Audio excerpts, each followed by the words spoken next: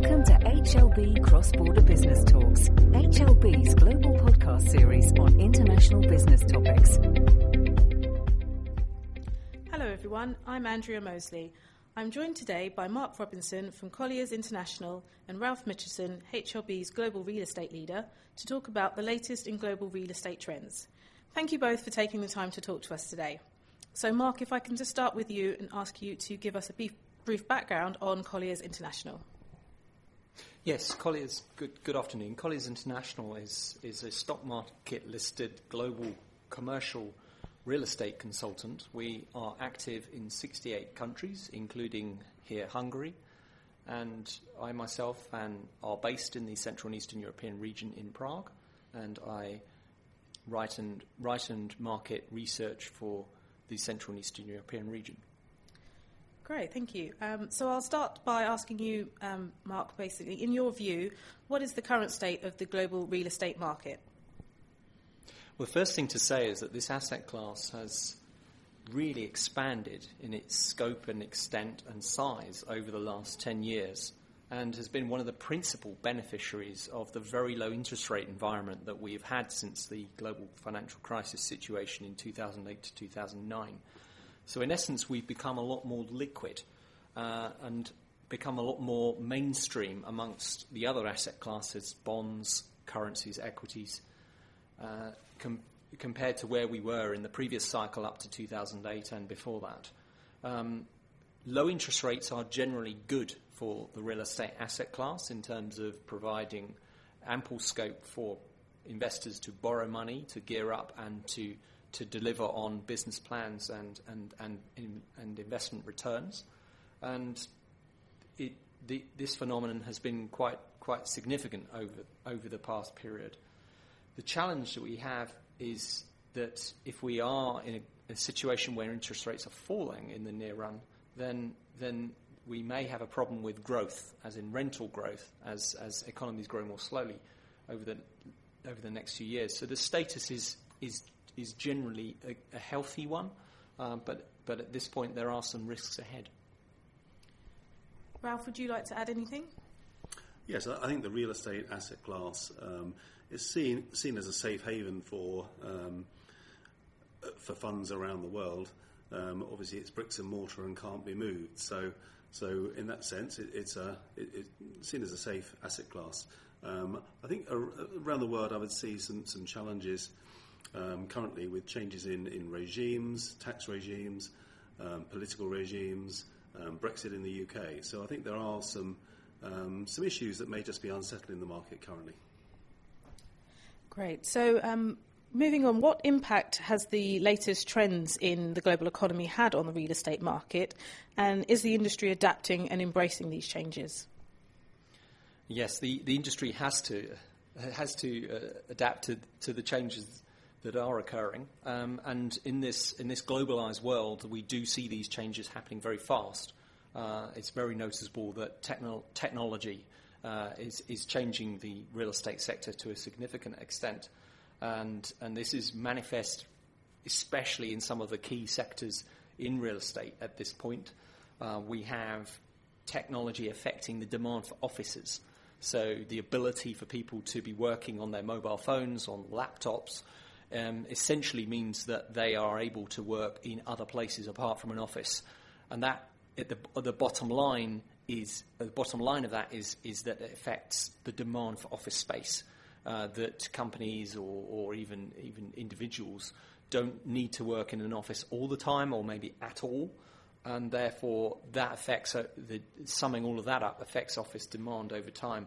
So this means that flexible workspace becomes more prevalent, as it is in many geographies, and we are having to shift towards mixed use away from pure office space in some places to react to this.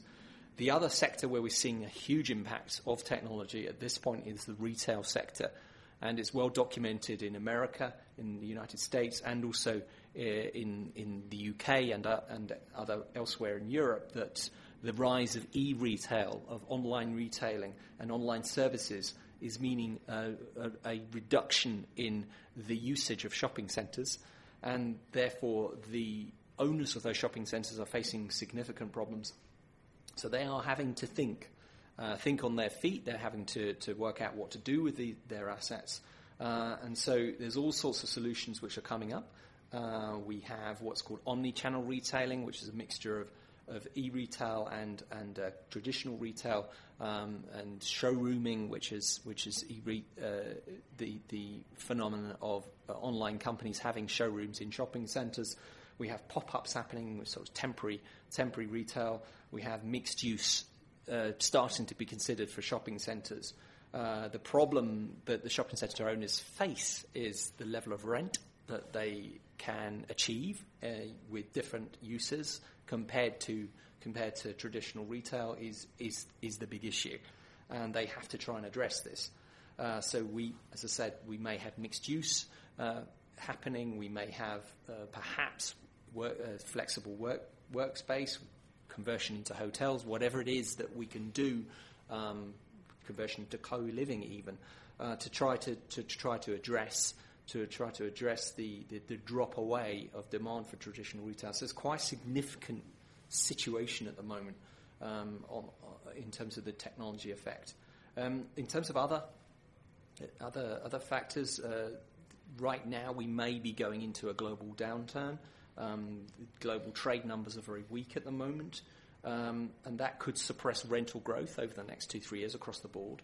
And that has all sorts of consequences, but also it means that real estate players should diversify. They should think about counter-cyclical investing. They should think about which sectors are stronger when a recession phase comes. We also have the other phenomenon in the world economy as a consequence of perhaps a slowdown happening is the suppression of bond yields and the push. The push towards zero interest rates is a longer term positive, as I mentioned before, but it means that the sector does have a cushion effect, but we may be seeing riskier developments happen, so new developments of real estate happening to address what we still have in the real estate market, which is a supply-demand imbalance. We still have a lot of money trying to enter the sector relative to the supply of assets. So the sector is quite well positioned, but it has these challenges ahead of it at this point. Ralph, what would your thoughts on this? Yeah, I think what's fascinating in the real estate market at the moment is disruption. So I think we normally associate disruption with the introduction of technology. Perhaps the development of a new iPhone and those sorts of things. So that changes the market in consumer products and those sort of related things. But today, actually, the property market, the real estate market, is affected by disruption.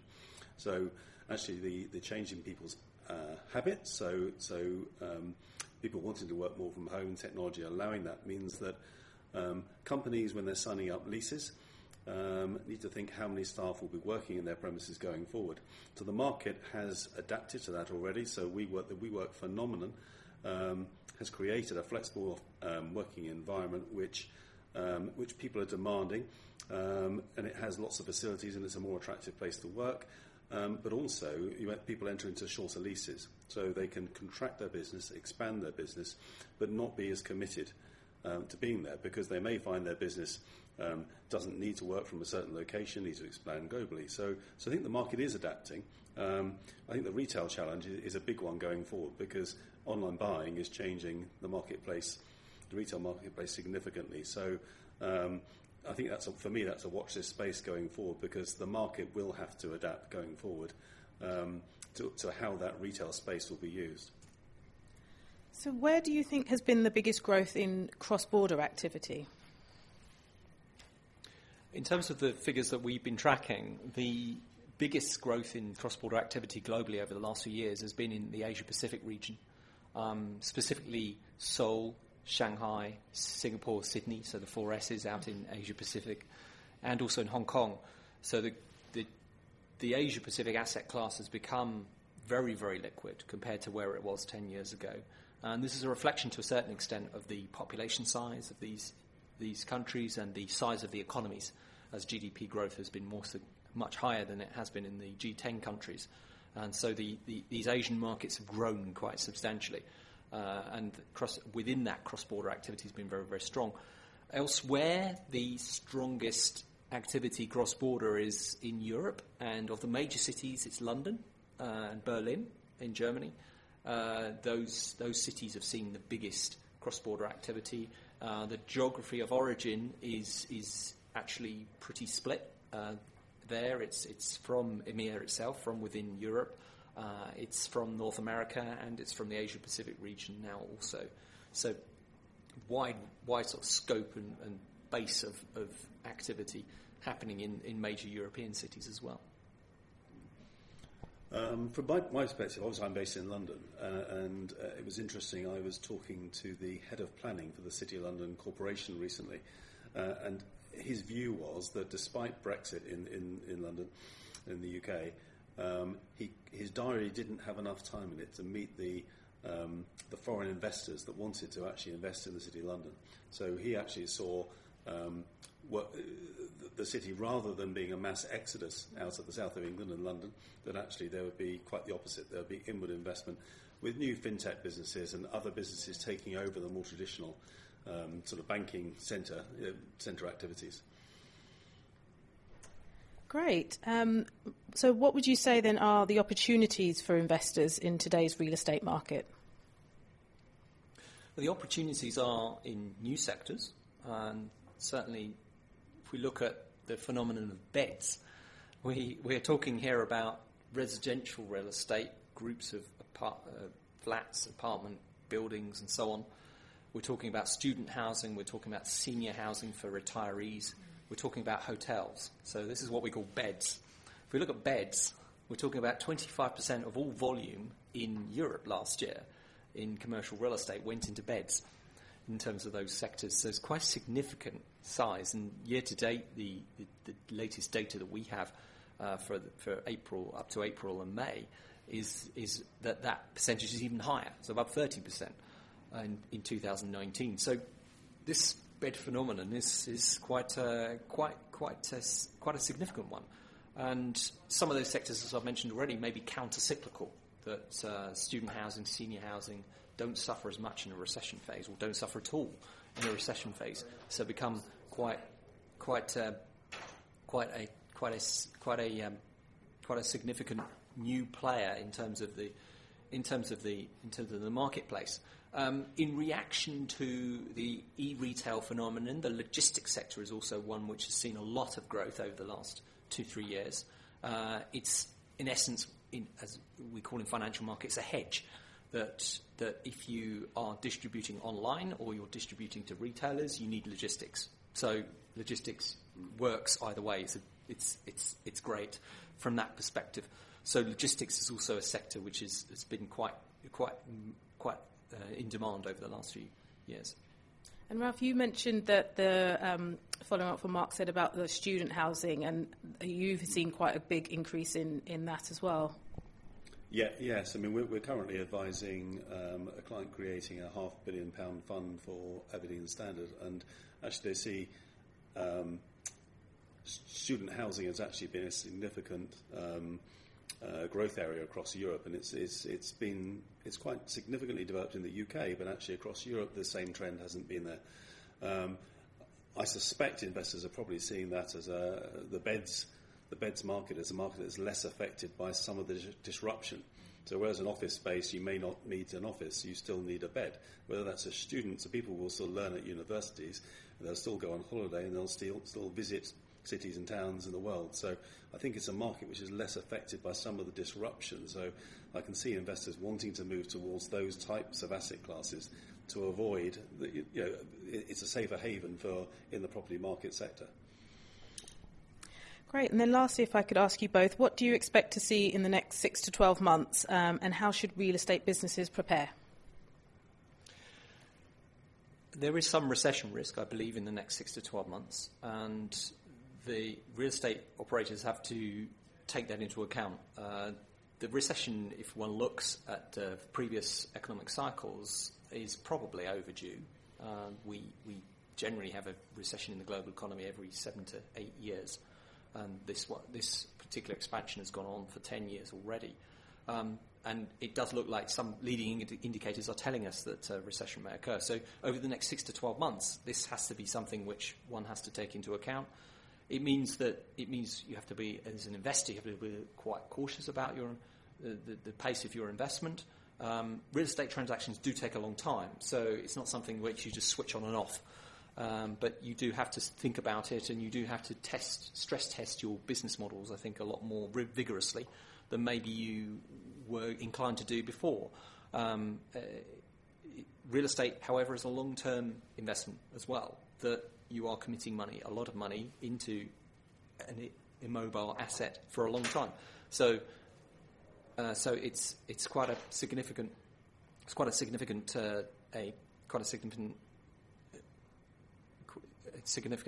commitment over that long time period. So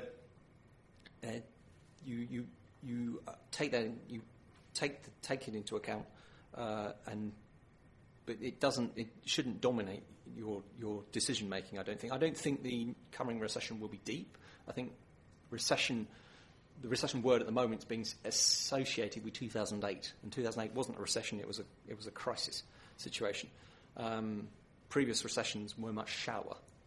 May last longer, but they were shallower. So I think if it does occur, it may be more like that. So that's what we've got to watch out for. Over the longer term, demographics are also an issue. That population change in cities. Some cities around the world seeing growth in population in America and in Asia in particular, and also in the UK in cities. But in other countries, we're seeing shrinkage of population. So Japan and Europe. That's also a factor which is a bit more longer term, but again, thinking from a real estate perspective, you have to think about the long term. So that's really where we think the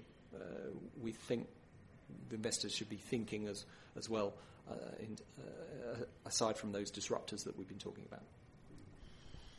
Yeah, so I'm not a real estate analyst, so my approach, I come at this from a slightly different, more boots on the ground approach, perhaps. And I think I particularly act for a large number of international architects, and actually at the moment their order books are full.